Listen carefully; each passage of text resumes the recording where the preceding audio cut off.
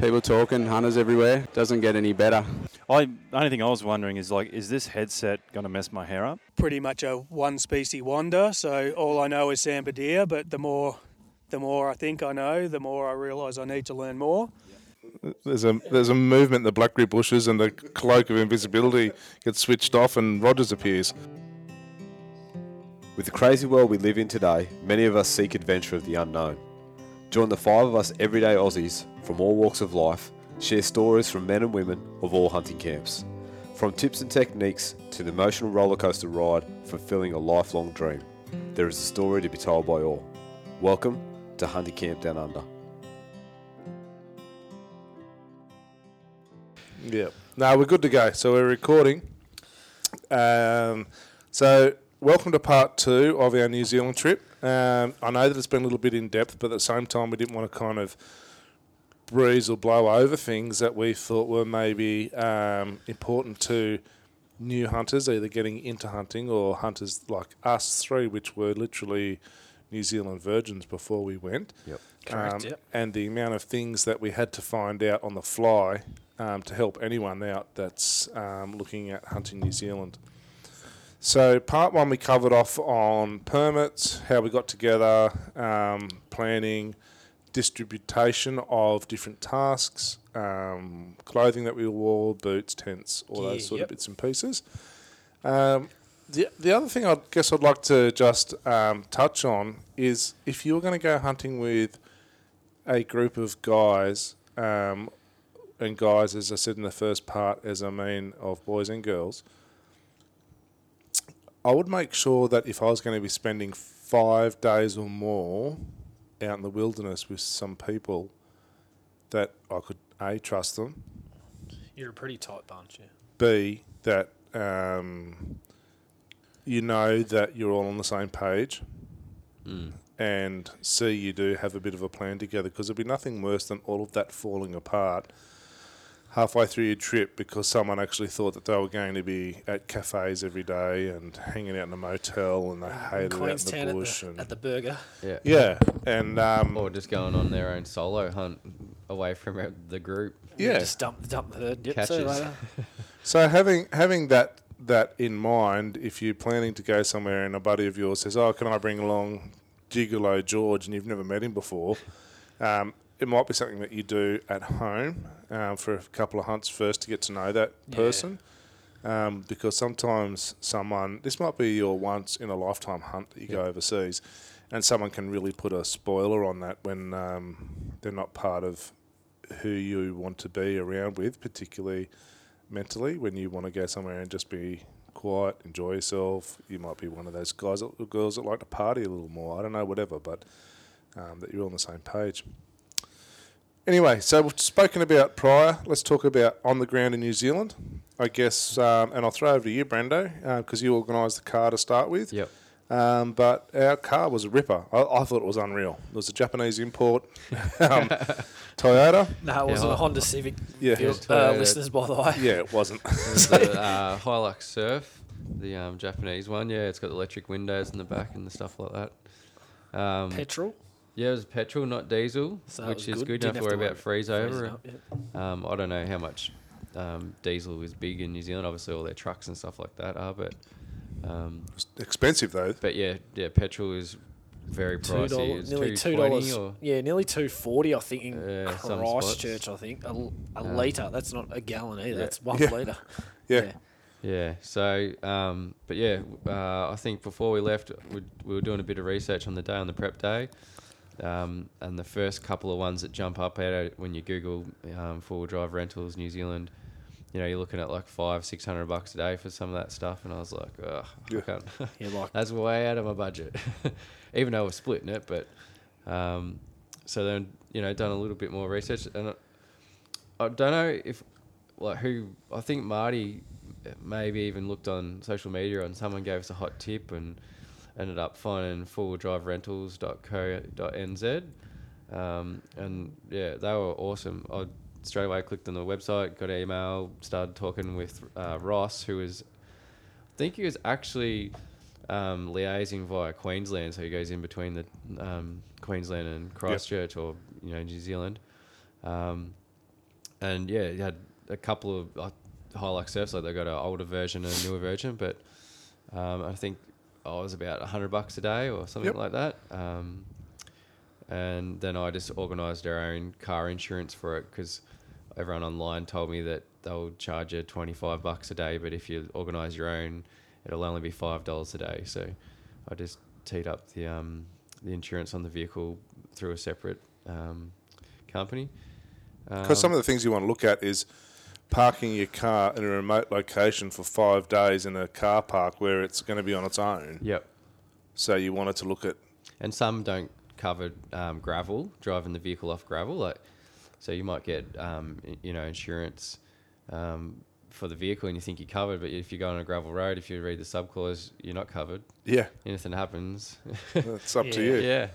You're paying it out of your own pocket. Yep. And yeah, too, with the vehicle too, make sure you got enough storage, I guess. Make sure you get a big enough car that you can fit all your gear in. Yeah, we're sort of lucky. Like there was 3 of us, and there was just enough room with 1 rifle, 2 bows, 3 big packs, and then a big box of food for all of us. Yep. So if you'd had 4, like you could have made it work, but it would have been really squishy. Yeah, pretty tight. That was good. So what company was that one? That was the... Full Drive Rentals. I think it's .co.nz. Yeah. Yeah. And when we landed, it wasn't that they actually came pick us up from the airport. Yep. So I emailed him via email. We're talking and liaising, and he said, "You know what flight number you're on, time frame, that sort of stuff." And ended up, I think we just messaged or called him as soon as we landed, and then he just rocked up in a car, picked us up at the airport with our gear. We managed to just punch it all into the back of that little car that he had in the boot. Yep. And took us down to this dodgy looking little place that we're like, what have we got here? Oh my goodness. Yeah, it's like industrial state. At what time was it? Like late-ish? Yeah, it was probably about 6 or 7 o'clock. 6 or 7 p.m. Yeah, Expecting by the time. once we're worries about to pop out. And I didn't think we were going to come home, but that was good. It's unreal. We went in there, just straight up, signed some paperwork, got our vehicle out, started up, no worries, didn't have trouble with it at all the whole trip. Yep. So I think reading the paperwork too, it takes a minute, but read your paperwork to make sure that you've got windscreen insurance, that you've got all those other bits and pieces that you may have thought you did. Even your travel for the day. So some companies have, like in the clause, they might say a kilometre, you can do 100 Ks a day, but then after that, it'll be, $5 per kilometre or $25 per kilometre. So even stuff like that, you need to really have a good look at. Yeah, because I think we had 100. Do we have 100 I think we kilometres had a 100 or day? 110, but I don't even think you really looked at the end of the day. And I think we did maybe 600, and we had it for 6 days or 7 days. So we were inside within the the limit. band. But I don't even really remember him like looking at the odometer when we parked. And He's a pretty cool, casual guy. Yeah, he was a legend. So I couldn't actually speak any more highly of the company, especially for the airport pickup. That was awesome. Yeah. And happy to drop us off as well at the end of the trip. Like, oh, you guys okay? No dramas. Just return it clean and those sort of things. Yep. So the 4-wheel drive itself was something that we chose, particularly for the fact that we were going to be going to our very first chosen location off-road. We're given a hot tip about a track and that we may have required a 4-wheel drive to go up there. And I think that it's better to hire a vehicle that is capable of doing all of that and risking the country to be a little more than what the locals say it is than hiring a Isuzu Biopta and hoping that it just is going to get you there and you end up blowing a diff somewhere or something else, Yeah. Or you can't fit all the gear in there. Yeah, that totally been a bit robust. I think if you're going to be like we were, just unguided, who knew where we were going to go or what we we're going to do, but having that ability to say, well, okay, this place is no good. Let's move to Plan B. And as it turned out, we needed that to be able to go, well, we can go down there and go down a logging road and all those sort of bits and pieces. We're not talking like, drowning your car over the bonnet in water and stuff like some people do. But, just pretty much like a... Driving on scree and slide and rock and stuff. You're not going to do that with a two-wheel drive car. No. So That's something in itself to look into. But Marty, who gave you that tip? That was one of our. I think that was Kimmy Guest and Ivan when they were over there in March, maybe. Yep. They were only over there at probably 2018, 19, something like that. Yeah, this year, maybe a month. Oh, no, it might have been last year. I can't remember. But, yeah, we just messaged those guys, and they were pretty much in the same area. And we said, what guys did you go with? I think I said check them out. So, yeah, thanks for the tip, guys. That was really good. Yeah, I think, like I said, reaching out to your local hunting groups is certainly a good thing when you need to go past the information that you may be gleaning from this podcast. But if you're riding down 4-wheel drive, speak to some people that are on social media that are, similar to you, Australian-based, and all those sort of bits and pieces, and what do I need, and all those sort of things. At the end of the day, I think it was the best car that I've been in as a hire car for where we took it in between Brendo's organ playing harmonica. He's actually pretty cool on the harmonica, and we did some road trip music, and it was pretty cool. But it was a really good thing that turned out. I guess that it was a relief. Moving on from that, I guess the 4-wheel drive was pretty cool. To accommodation, I organise accommodation, so it doesn't really matter where or what you stay in over there. It depends on your budget. And we paid for some pretty backpacky type accommodation, and it was pretty good. And I can't say enough about the fact that we went over there in peak season, and I pre-booked, but at the same time, there was a couple of times when we had our plans changed that we were quite capable and able of paying $80 a night and getting a room big enough for 3 blokes. Or a room, I should say. That was each. By the way. Yeah. What do you call them? A little apartment. We all had our own. Yeah, a couple of rooms, and then a shower and toilet to share, and a main kitchen and living area. So. Yep, massive, big, good accommodation, clean. You didn't feel like you went into some sort of crime scene. It was actually, you could just find any of that stuff. It was actually neat and clean, and Yeah, quite acceptable. But just do your research before you go, so that if you do need to organise your accommodation, do so. Look at proximity to the airport, so you're not paying a ridiculous amount of money in taxi or Uber to get yourself to your accommodation if that's what's required on the first night. But there's just endless amounts. It depends on your budget. So you can even, like what we said that we know now, like you could land on the morning. You can land in Christchurch if you get a direct flight. AM. By the time you get out, or get your car, get your food, and you could be in there by the Arvo, hunting by the Arvo. Like if you are time poor, I guess. Yep. Yeah, you don't have to do accommodation. No. But it was just nice, especially with the on the exit. It was actually really good to have a dry day. Yep. Yeah, so we could wash our clothes, make sure.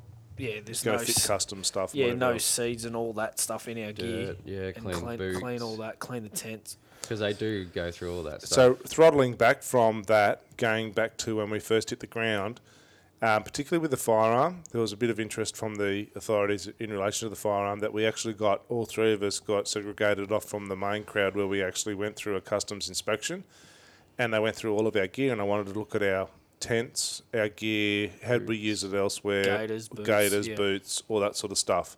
Knives even. Yep, it was important to make sure that you keep your gear accessible, clean, and don't try and tell any porcupines in relation to the fact that you may have been hunting somewhere else. Yeah. Just be honest, just be straight up. They really weren't too much of a hassle. They have a job to do, and that's to keep their biodiversity secure and to make sure that they're not having some foreign import turn up in New Zealand and destroy diseases. Their own natural land. So just make sure your stuff's clean before you go. If it's not clean, they'll put it through a process where it does get sterilised. And if you think that you're going to say, I've got no tents in here or whatever else, when you're at that point, they still x-ray your gear. So they can see there's tents in there. And all it's going to do is just slow you down. And if you get someone that's just a little bit grumpy, they can keep you in there for hours. Yep. So just actually ask advice to say, hey, I have, like for me, I had a brand new Marmot that was, it was a brand new Hilleberg that this was its first run. So I said to the guy, this is its first run. It hasn't been out of the bag. This is like, I've still got the tag with it. He was like, that's cool. Just keep it in your pack. All good. where Brendo's looked like a school kid that had been bullied for 15 years and run out of Band-Aids, so he couldn't quite say that this is a brand new 10, or bag. And he said, that's cool. We'll just get it out. We'll have a look at it, make sure there's no sort of grass seeds in it, whatever else.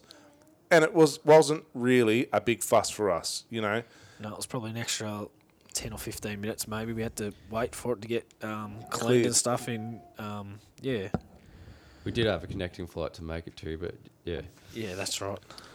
because that was when we landed and went through Yeah. customs. So Yeah, so I think I should actually come back to when we first went to Melbourne, because we didn't cover that off, even though I said we were going to. Just quickly, in less than 5 minutes, explain about what we did when we hit Melbourne Airport, what you would do again, and the correct procedure with your firearm. Brendo. righto. So we rocked up with gear, rifle, bows, walked in. I knew I had to find somewhere for the rifle to take it. I had to take it to the client services office or desk or whatever it is, where the the right staff are there, the police officers and stuff, to look over the firearm. And This is at Melbourne Airport. yeah, Tullamarine. And I think we ended up going upstairs, like walking around for 20 minutes, trying to find out where it was. Then we maybe went to the airline and went to load stuff on it, and then realised that they said, you've walked straight past it. It's as you walk in, down the bottom there. You need to go there first and go through the process. And get an escort. And get an escort. So we've you're not been meant to be walking running around the airport for 25 minutes, wondering what the hell to do, dragging our firearm around with us everywhere, just in a hard case. When the correct procedure is to go downstairs, I believe it is at Melbourne Airport. Yep. Find is it the customs office I can't remember the name of the little ASP? office there. Yeah, there's an office there. They book your rifle in. Yeah. Then they send an escort with you to the... After they've looked over it and checked your proper paperwork and Yep. everything's in order, then you'll get handed an escort, and then he'll follow you until your rifle has been handed off to the connecting airline, flight, the starting flight. to the staff. Yep. And then they just check it in, and it goes into the oversized baggage, I think it was. Yeah, well, mine had to, but if it's... Oh, it might still have to, even if it is the right size. I'm not too sure. But Yep. Yeah, mine was oversized, the dimensions. Yep. That's another good thing too, is keep that in mind. If you've got a small enough case, like check your length and weight and width dimensions before you fly, because you might be able to get away with not paying oversized. Yep. If your you got the rifle. standard, Pelican case like you had. Yeah, I've got a big, the full looks like a Hitman style Yeah, case. tactical with wheeler, wheels. tactical wheeler. Yeah. But you also had to wait in the police checkpoint too, didn't you? Because there was another couple of guys in there with their guns. Yep, so that's another thing they mentioned before you fly out. You need to allow a good chunk of time to sit down and go through the permits. And if they're processing other people, you're going to have to take a turn. And I was just lucky that I was the first one in there, but not long after me, 2 other blokes were flying out to New Zealand as well. Separate flights, but similar time frame. So they did all 3 of us together, and then we sort of all went up together as a group. So Yeah, so that's to get to the end of that, I guess. If you know that your flight's going out at 7 o'clock in the morning and you think, I'll be cool, you might turn up at 6 o'clock or 5 o'clock for 2 hours prior to an international flight. and then add another hour before that. Yep. In case there is all that processing to be done and a bit of leeway to find the place, and you don't want to risk it for the biscuit. Yeah, that's exactly right. And I think that's the lesson to take away from here, that, getting there just 2 hours before because an international flight says to, and thinking that your firearm's going to get checked in, is not always going to be the case. That you can, blow your timings out, and all of a sudden your 2 buddies are sweating it upstairs going, Where's Brendo? where is Brendo? Yeah, because we had ours through, ready to go. And they're not always there, are they? No, sometimes you might have to press a bell depending on your flight and your time and that sort of stuff. Yeah. You might have to press a bell. Depends on the Krispy Kreme's opened or not. So, that's another point. So, allow, like it says on the paperwork, allow 2 hours, I reckon. Well, allow you 2 hours for your international flight and then add another hour Yep. At least another hour for before the federal to police. go through that process of your firearm. So that's just a bit of knowledge that we never had, and I hope it helps someone, I guess, when they do want to take their firearm overseas, that's the right thing to do. Don't go walking around the airport with your firearm. You might end up. We were just lucky that we're three good-looking fellas and don't look like anyone with some bad malice. But take your firearm straight away downstairs to the Melbourne airport. That's our experience. And you'll find someone down there in one of those areas in either the AFP or... Down near the Qantas, I'm pretty sure it is. Yeah. I think it was AFB. Yeah. AFP, the AFP, Federal Police, yeah. You'll find someone there that'll help you. If you aren't in the right area, they'll certainly point you in the right area. Don't go traipsing around for 20 minutes wondering what to do, because you're just losing time and getting behind in the queue. So we flew. The flight itself was fantastic. It's not very long. It was a good flight. I can't remember who we flew with to start with, whether it was Air New Zealand or whatever else, but we just picked a reputable sort of carrier. Yep. Got over there. We had a connecting flight we had to meet, so there was a little bit of Johnny stuff around between getting stuff off one flight. Tents, rifles, yeah.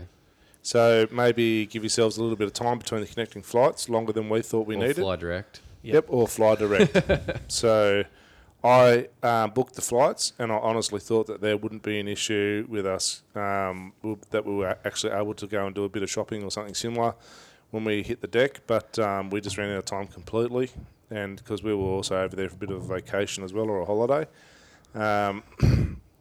and hit our connecting flight. Went and picked up our four-wheel drive, went back to accommodation. I think we had ridiculously huge pizzas and ridiculous amounts of beers to celebrate our on the ground in New Zealand finally. And then got ready the next day. We went over to Hunting and Fishing New Zealand to pick up a few... Ammunition.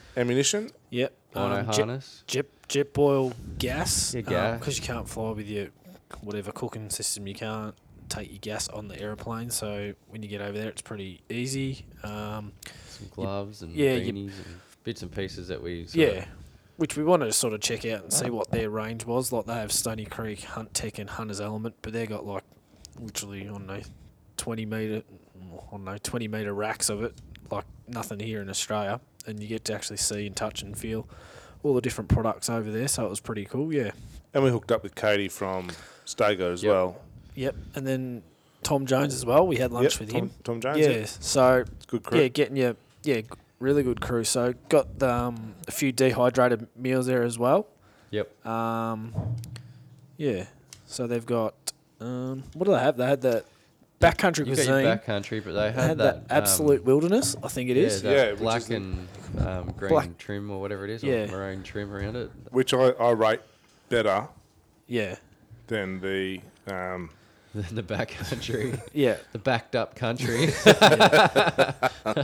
Well, I just use backcountry, but that's because I've used it before. And I think I fed backcountry out to some cattle when I needed a salt lick block. It was, the difference is it's just extraordinary. The stuff they've got in New Zealand, over there, their meals are absolutely fantastic that you can buy on the ground over there. So that way too, you're not having to tick the boxes on the bringing food into the country and whatever else. So we decided that when we hit the ground over there, the reasoning behind us going to the Hunting and Fishing New Zealand store was purely for the fact that it would bomb up on the stuff that we chose not to bring, which reduced the weight of what we were going to be flying with, and we knew that we'd eat it or dump it in more than one sense when we were coming back to Australia. So it reduced the weight of import as well. Yeah, correct. Yep. So we bought our supplies there.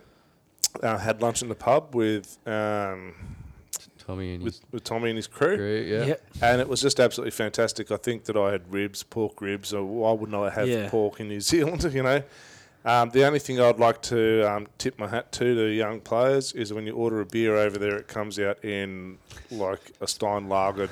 Spates. It was litres. So anyway, long story short, I was drinking, and then we got on the road. Brendo was driving. He only had a MIDI. So he had a MIDI, and we got on the road that afternoon and scooted off to a hunting area. Yeah. So we went up to the Mount Cook area, and we bombed up in Area A. and decided this is so cool. We're so happy. Like, I think I slept a lot of the way and maybe snored a little bit. But Social mediaing and sleeping is what I see in the rearview mirror. So we got up to our Herbie's first in the back seat, so it's fine. 7 litres of beer does that to any sort of camel. But we got up to our first hunting area, and lucky, like we were saying in our prep that we did prior to leaving, plan A. It felt really weird for us, I think, that when we got undressed in the car park from our civilian clothing into a hunting attire, and the whole car park was covered in families just having fun and whatever else. And particularly, I think, because they had that really shitty incident down in the mainland, the massacre. Yeah, I really don't like to talk about it because it's just a shit of a thing that happened to everyone. But they just had that happen, and here we were, 3 blokes getting full cams with military-style backpacks and guns and whatever else the public look at, and we're waving at them going, it's okay, nothing to see here. We waited till it got dark so we could move off. It felt really awkward. It was a bit daunting. Yeah, we're And like, if you're in Australia and you got out in a car park like that, full of that people, that crowd too, that demographic that you see there and all that clothing is just so left wing that you would not even want to get out the rifle, And I felt so awkward, pulling that rifle out and then having to quickly jam it inside the pack. And the only thing I can equate it to is going to the beach on a Saturday in the middle of summer, getting your hunting gear out, 3 blokes getting out their 30-06s, loading them up and saying, we're just going training, guys, don't worry about us. I think that we all had that same similar feeling. We had to string our bows and get our bows together, and there was quite a bit of interest in what we were actually doing because we're getting dressed into what a person who isn't involved in hunting would see as military-style clothing. Yeah. We're all pretty fit bunnies, so we're looking, pretty dapper in a way. We don't just look like the average McDonald's flipper. We're putting on these huge packs, and literally we're glassing the hills around the car park because there's tar and chamois, like right there, and we're all pretty G'd up. And we waited till dark so we could scoot off. We walked, I don't know, maybe 25 minutes to half an hour into our walk, and then we came to the first bridge over the major river that said, bump, bump, closed due to avalanche, do not go any further. And we scratched our heads and thought, well, that's a bit of a thing. Bummer, So we turned around and walked back to the car park that we just walked out of and walked through the middle of, and we had 100 spotlights turn on us like, who are these freaks? So just ignore that stuff and just smile and wave like the penguins do on the kids' show. They are really accepting over there in New It's Zealand. a Like different- there's country. motorhomes, tents, day trippers. I don't know how many people there. There were heaps. There probably would have been nearly 100 people, all I reckon, the in New that area. Zealanders that you bumped into, they were cool lads. Yeah. They were fine Even people with it. coming up for photos and stuff, and they're like, "Oh, what are you doing?" I'm like, "Oh, going up there." And Yeah, it's all the internationals that sort of seemed to be curious what we were doing, but the New Zealanders like, "You getting any, mate? Getting any, bro?" Yeah. So I think that was itself a pretty, like I said, maybe it just been an assumption from our point of view coming from Australia, but it's just something to remember that not everyone across the international world sees hunting every day. yeah, That New Zealand, it's part of what New Zealand is. But when you have people bringing their family over to come and see some glaciers, from hiring a motorhome and going around the trip of the checking South out the Island. beautiful hills. and then 3 lads just appear Yeah, in a 4-wheel drive and pull out all their stuff. Who knows what their sort of experience or contact with, any sort of disaster that's occurred recently in the news, and that might put them on edge. So as a hunter, don't be alarmed.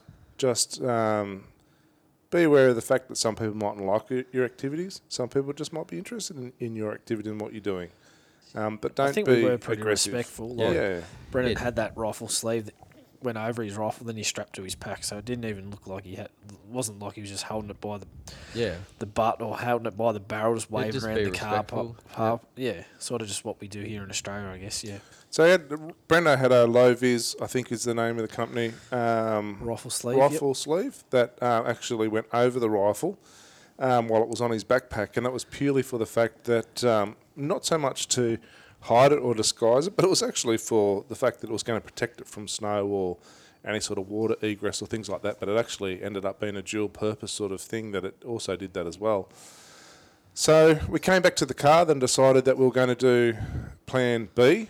And bird it off. And I don't even remember what time of the morning it was that we actually got as far as we could possibly drive without having some sort of monster car from the 38-inch tyres and recovery winches. We decided that we'd pull up, sleep for the short left time that was in the morning. Which we did. Woke up to a beautiful scenery.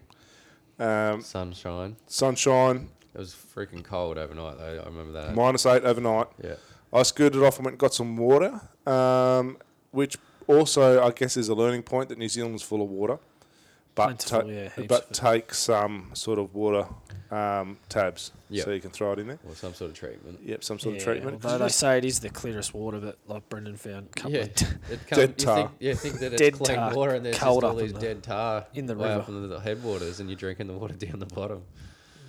Yeah. So expect everything and take no chances, I guess, particularly on a trip. Yeah, correct, yep. So, yeah, that's where it sort of came into effect, I guess, of having some really good gear, that we had some good tent, some good sleeping gear. -8 overnight didn't affect any of us. Yeah. No. We were all fine. Yeah, it was a good test for the first sort of night. Certainly. Then we packed up in as far as packed our night shift tent up and camp up, and then we hiked. What did it take us, about 4.5, 5 hours? Yeah. To the hut, something like that? Yep, something like Yeah, that. about that, yep. Yep. So for... Just the bouldery terrain, yep. Yeah, for anyone listening, you might think, 4 hours, I've walked that before. But a lot of people, like 4 hours you can normally do about 15 Ks. But the terrain that we had to walk around was unexpected because there was an unexpected slip in the track that we were taking, and it had washed kilometres of the track away and replaced it with nothing but the devil's marbles. It was hopscotch for like 2 hours, leaping from one rock to another rock with 30 or 40 kilos on your back. All the other junk that was associated with landslides, trying to pick your way through to these tiny little markers that you may have identified through some binoculars. 700 metres away to go. We need to go to that marker. Stick on that because line. that whole cliffside just eroded out or just been blown out. So then you had to do like a massive turn, I guess, on the track, and then they had these high reflective markers. But like Herbie was saying, they were probably one every 100 metres. It's just a thing that you don't prepare for. And Marty and I both. Marty with his tripod, with the precision equipment. Trekking poles, poles, and I had trekking poles as well. Mine were Leakies. Leckies, yep. Did you have, Brendo? I just had climber's knees, keeping me balanced. Climber's knees, yeah. He's up and down trees all day. I'm like a wounded old veteran that's complaining. Yeah. But literally, the rocks were that big that you couldn't step from rock to rock comfortably in sections. You actually had to take little mini hops to the next rock. And there may have been between half a metre to a metre drop in between the rocks. So if you unlodged yourself, then you were risking a serious injury. So it was quite a long way of challenging terrain to get yourself around. And that is something that people that are used to walking on flat ground probably would find quite a challenge. Oh, yeah, especially with a 30, 40 kilo / pack on your back as well.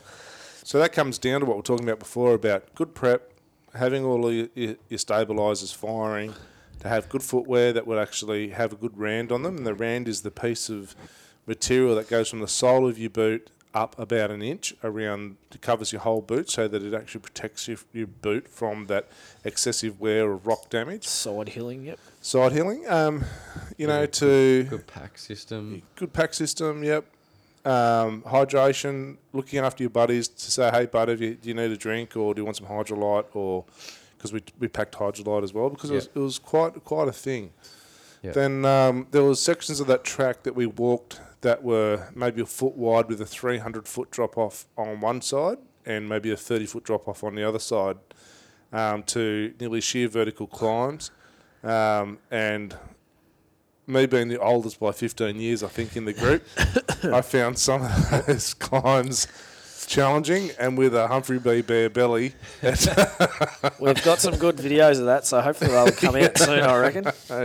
Might have to get a few out.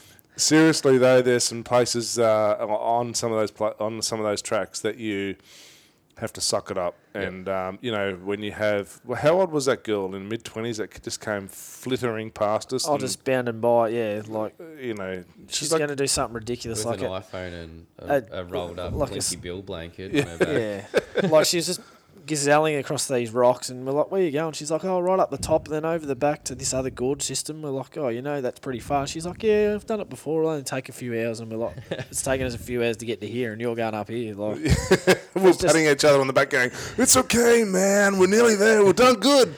This chick's like, like, "Catches." Unbelievable. Yeah, I think she was wearing jeans and not even any sort of hiking stuff, and sandals. So, long story short, though, like you just need to train, I guess, to be fit enough to get past any sort of adventure that you don't think is, or the endless possibilities that can present to you. So, without rambling on too much, we got up to our hut where we were going to be staying, and that was up near Fox Glacier. Without being too specific, but you'll find where we were at. Now, Brendo. Yep. To bring you back on track. Yep.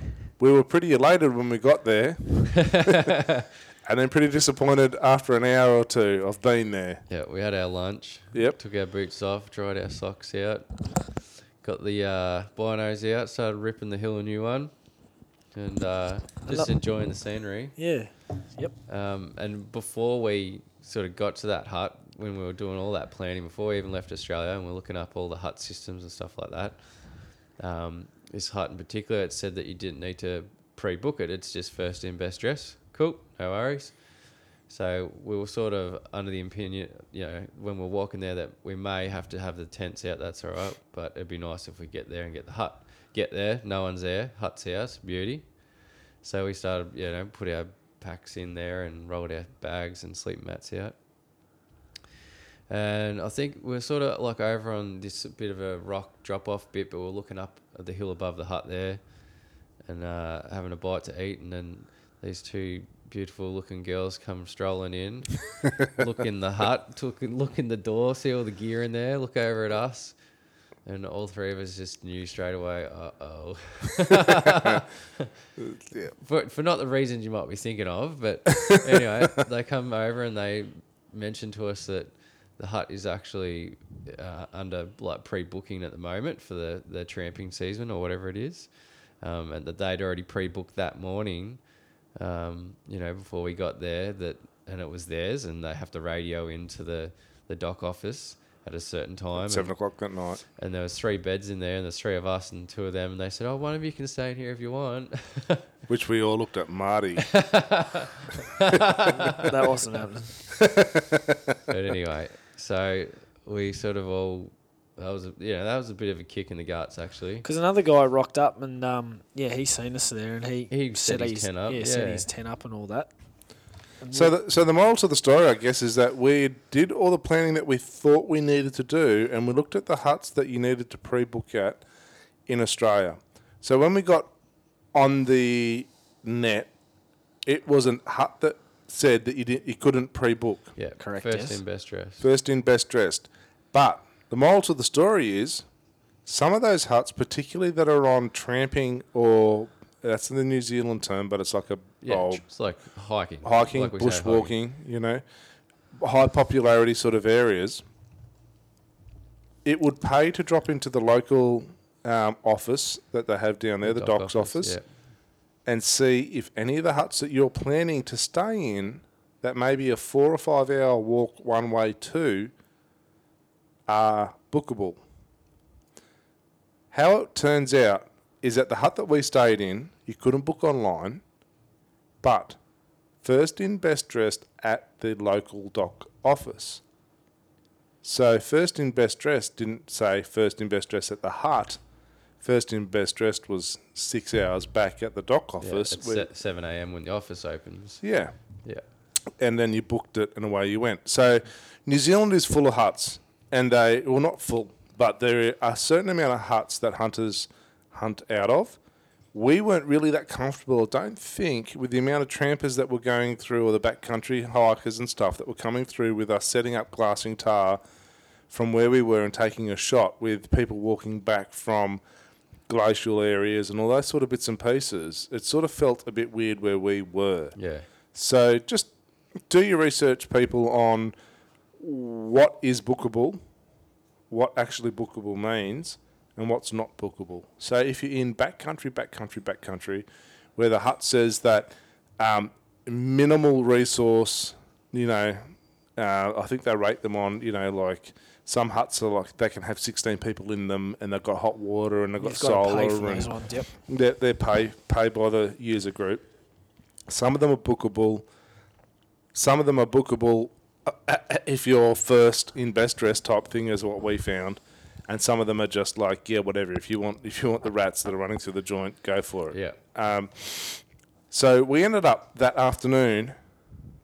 I may have carried on like a 2-bob watch, and said, I don't care. I'm packing up. I'm walking out the whole way back, and then we're going to drive to Area C. Yeah. And I think that we all ended up following the whingy, being me. I think we're all on the same path. We're kind of like a bit pissed off with the... Yeah, and it just felt overpopulated. I didn't want to hunt where there was 30 or 40 people walking past every 2 hours. Because we just had that mountaineering group coming off the top of the other glacier. Yeah. As well as the choppers that were going past flat out. Yeah, because of the fine weather, yeah. Which brings me to a point that when we walked out, and I'm trying to not wind it up, but just sort of like go through, without it being a total recall, go through our experiences. So we were up around that Fox Glacier area, which is popular with helicopter day trippers. Yeah, correct. And on our way in, we looked up a particular chute, and we saw this huge black blob, which we all rode off, because it was at a particular spot where you climbed a vertical climb, which was just pretty shitty. Yeah. With our packs on and stuff. I think I was using my teeth at one stage to act as stabilizers, to climb up this cliff, and you guys laughing at me. But anyway, and we all looked up this chute and was like, no, that can't be a tar. It's been there for ages. It's black. It's a big bulky thing. It's a rock. We went to the hut. We did our thing. We got our boots off. We got kicked out of the hut. And on the way out, Brendo's like, you see that big black bulky thing up there that was a rock? It's now feeding. And it was a bull tar. And it was probably the tar of the trip. Yeah. It was just not awesome. like we've seen a heap, but it was a good bull tar. It was black from its nose to its toes. Yeah. Through the mane. It was awesome. It was big from, what were we, about 800, 900, I reckon we ranged it I think we ranged it, about 900. So you can add a bit more, maybe. So from train to get up there. From that far away to see a tar and go, oh my lordy, lordy, lordy, I'm going to go to get church on Sunday and thank the Lord for that. It was just amazing. So I decided, because I'm like Humphrey B. Bear, to protect our packs from the native birds and stay at the bottom and call the guys. Seriously though, I was going to stay where I was and call the guys, which was Marty and Brendo, to fire. I was going to call them onto the tar. So as you climb up these chutes, you can actually get a little bit geographically embarrassed and maybe climb further to the right than you thought and then pop out in the wrong gully. And I was going to stay with my eyes on the prize and call these guys across onto it. And unfortunately, from where I was, I could see this whole thing unravel, where they climbed basically vertical for maybe 600 or 700 metres and worked their absolute guts out to get up onto the target. And pretty much to the point where Brendo was getting ready or jostling for a shooting position onto this bull tar, which we had watched copulate with a nanny and literally, and had a great old time and was just chilling out on this bench. Marty was his spotter, and Marty had followed him up and got up, and Brendo's like some sort of monkey up a coconut tree. He can go straight up these screed slides like you wouldn't believe. Got into position, pretty much got the rifle ready, and then chukka. here comes a helicopter up out of the gully. Well, from way back where's. And there must have been a couple of tourists in it that said, "Oh, can we look at that nice bull tar?" And the helicopter literally put the skids on the tar. And the tar wasn't actually doing much, so he nudged it with the with the skids, and the bull tar was like, "Catch you later, guys," and was out of there. And these guys had climbed into the dark up this huge, ridiculously steep screw slide, only to have a helicopter blow them off the mountain. Yeah. So I heard the chopper obviously been up there, and I thought nothing of it, it's just another chopper Well, we again. heard so many all day. And then when I seen him double back, and I was like, uh-oh. Especially, because where it was, it just stood out like the proverbial. And then, And then Herbie's down waving and calls us on the GPS. Nah, it's over, it's gone. And like, oh my God, it just took us so long to get up there. And, obviously half the time to get back. But, Wasn't meant to be.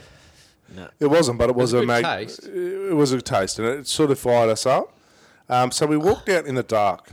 And I don't know whether we would have done that if we hadn't walked in during the day to know what we were facing. But having good head torch really is another really good tip. Accessory, yep. Not having a $30 head torch that's like 3 LEDs, like having something that's actually going to illuminate your way. And have a backup. And have a backup torch as well. Whether Not like that's... that chick walking in the dark with an iPhone torch. Yeah, that we met right down the end. She had a So $10, I don't know, servo special or whatever. That was about 10 lumens, and then using her iPhone light as well. So we took in, what brand was that we took in, Marty? The Nightcore H33, I'm pretty sure. Yep, Marty's my man with as far as knowing the technical data on nearly everything that we take or go someplace with. And the Nightcore light really lasted a long time and gave us a long illumination. So we could illuminate sort of up to that 100 metres, honestly, of path if we needed to without it draining the battery too much. And after the guys came down off that tar, which was just absolutely amazing, and we got that on video as well, that we'd made our mind up that we weren't going to stay, that we were going to go and walk out and get to hunting location maybe D or C or whatever we're up to, which we did. We got back to the cars, packed up, and then able to move on.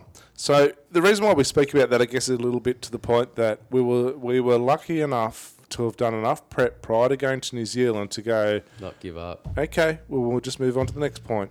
And like Brando just said, we don't give up. And we got to halfway to our location, and we decided we just wanted to pull up beside a lake. And we pulled up for the night, had a good sleep to get up in the morning to make sure that our map navigation was good, that we were going in the right direction, that we weren't just driving blindly through the night and end up in private property. Got up in the morning, had breakfast, had a bit of a conference about where we're going, what we're going to do. Did some local research. Spot of fishing. We actually went back into town as well to get a few more supplies. Where I went to a local building site, which wasn't too far away, and because I didn't have a red roarer with me, and where we were going, we were told, that there were going to be some reds on the ground.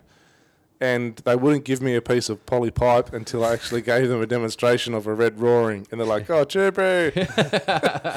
So my very bad impersonation scored us a bit of poly pipe, and off we went to our hunting location.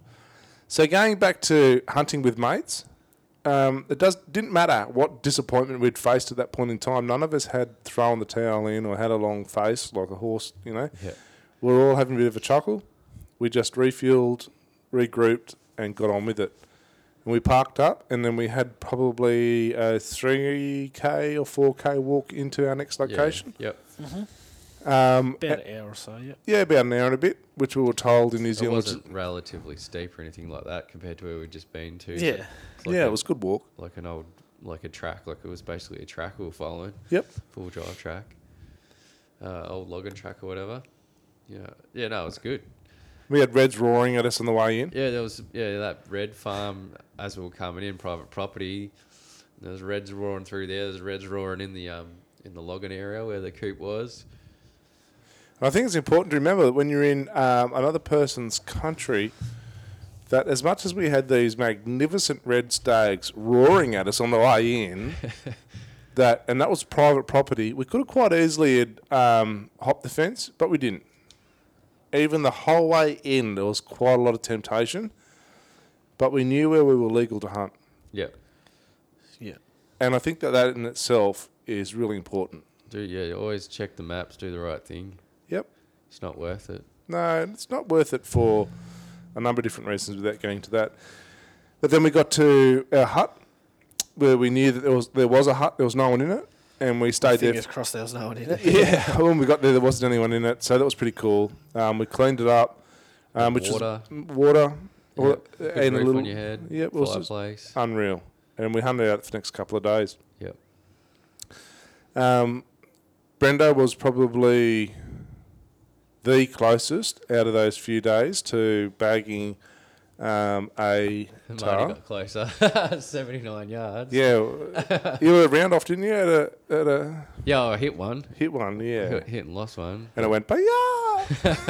into the cavernous. Put its Into the parachute abyss, on. yeah. Yeah, Put its parachute on and catch said, you "You'll never later. catch me alive," said he. And Marty was the next closest, I guess, at the point where he was phoning home to make sure that things that had to get done, as you do. I Sometimes think I was you actually need on the phone reception. with Brennan's wife, Tanith. Yeah, to letting make- us know how we were all going. Because Because Tanith was heavily pregnant at the time. Yeah. we got reception, and I was like, oh, there's these goats looking at me. What are they doing up here? And I was like, oh, no, they're tar. Sorry, gotta go. Bye. Always the way. And Marty got some absolutely mint footage of them So, looking at him going, what the yeah. hell are you doing? So, yeah, managed to close the gap down 60, from 120 to 60 yards, I think. But, yeah, just crappy angle or shitty angle on the tar, so I didn't take a shot, so it's all good.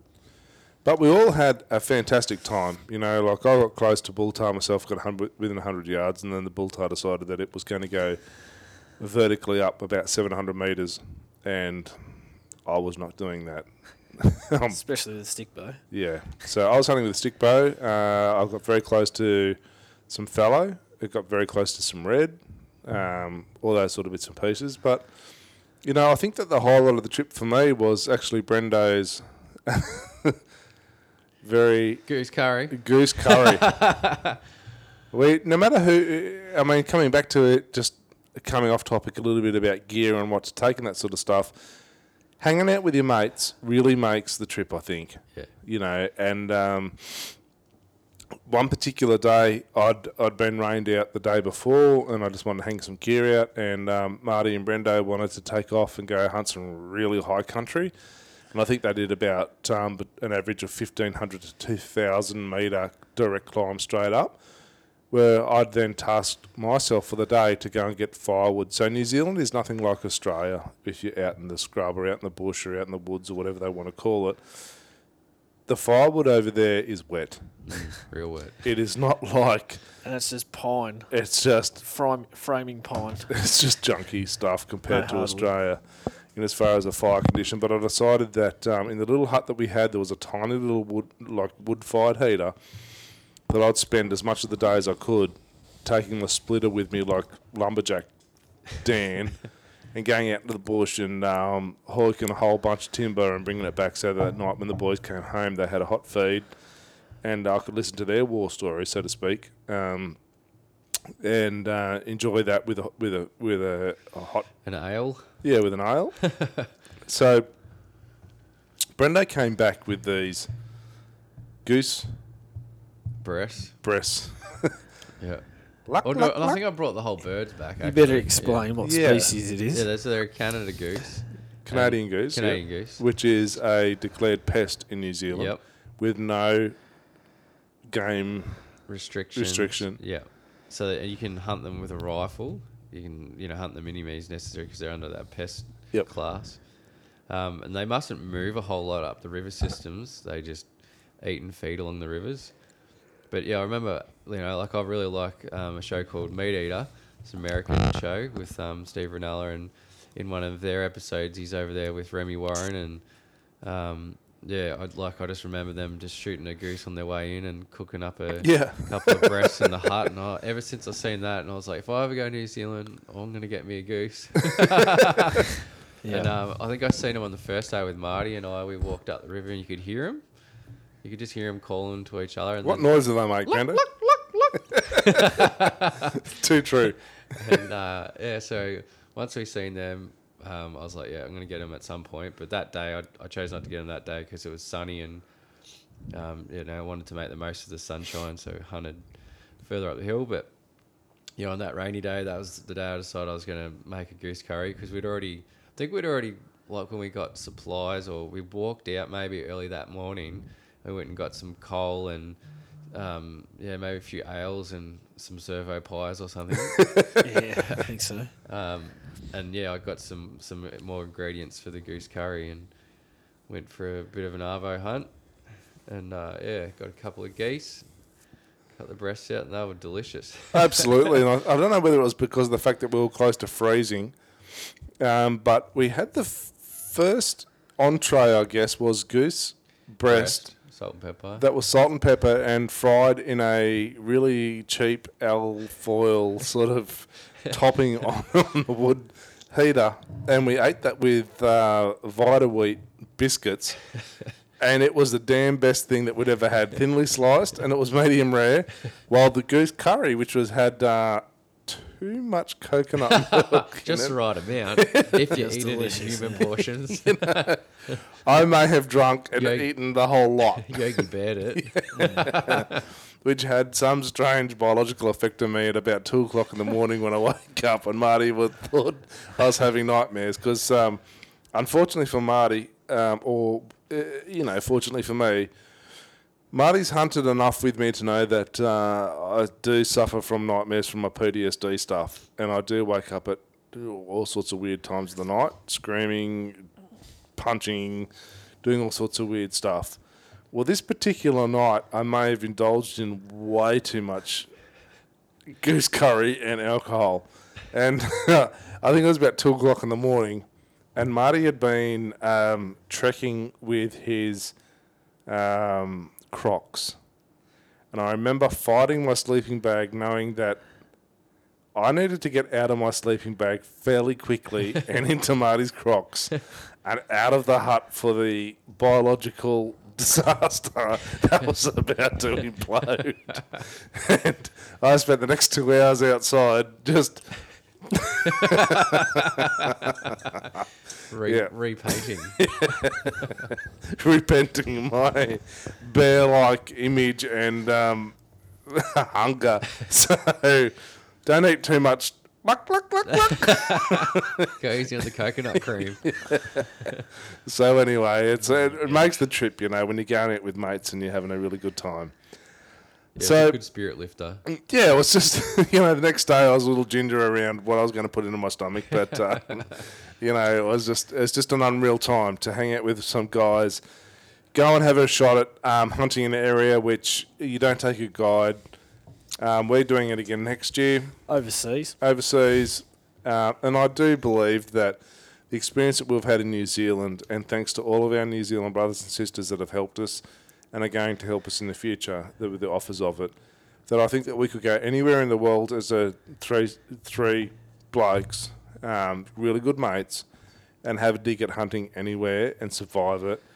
I think it really builds a lot in relation to mental health and just that bond, that you talk about when you're 60 or 70 years old, Yeah. So thanks, guys, for spending the last couple of hours retelling our hunting camp trip to New Zealand. Mm-hmm. Hopefully it's not too boring for those people that want to listen and pick up some tips, I guess, on maybe where to look at or whatever. Please don't feel that you can't message Hunting Camp. Just do that, Hunting Camp Down Under. Do that on the web store or on the website itself.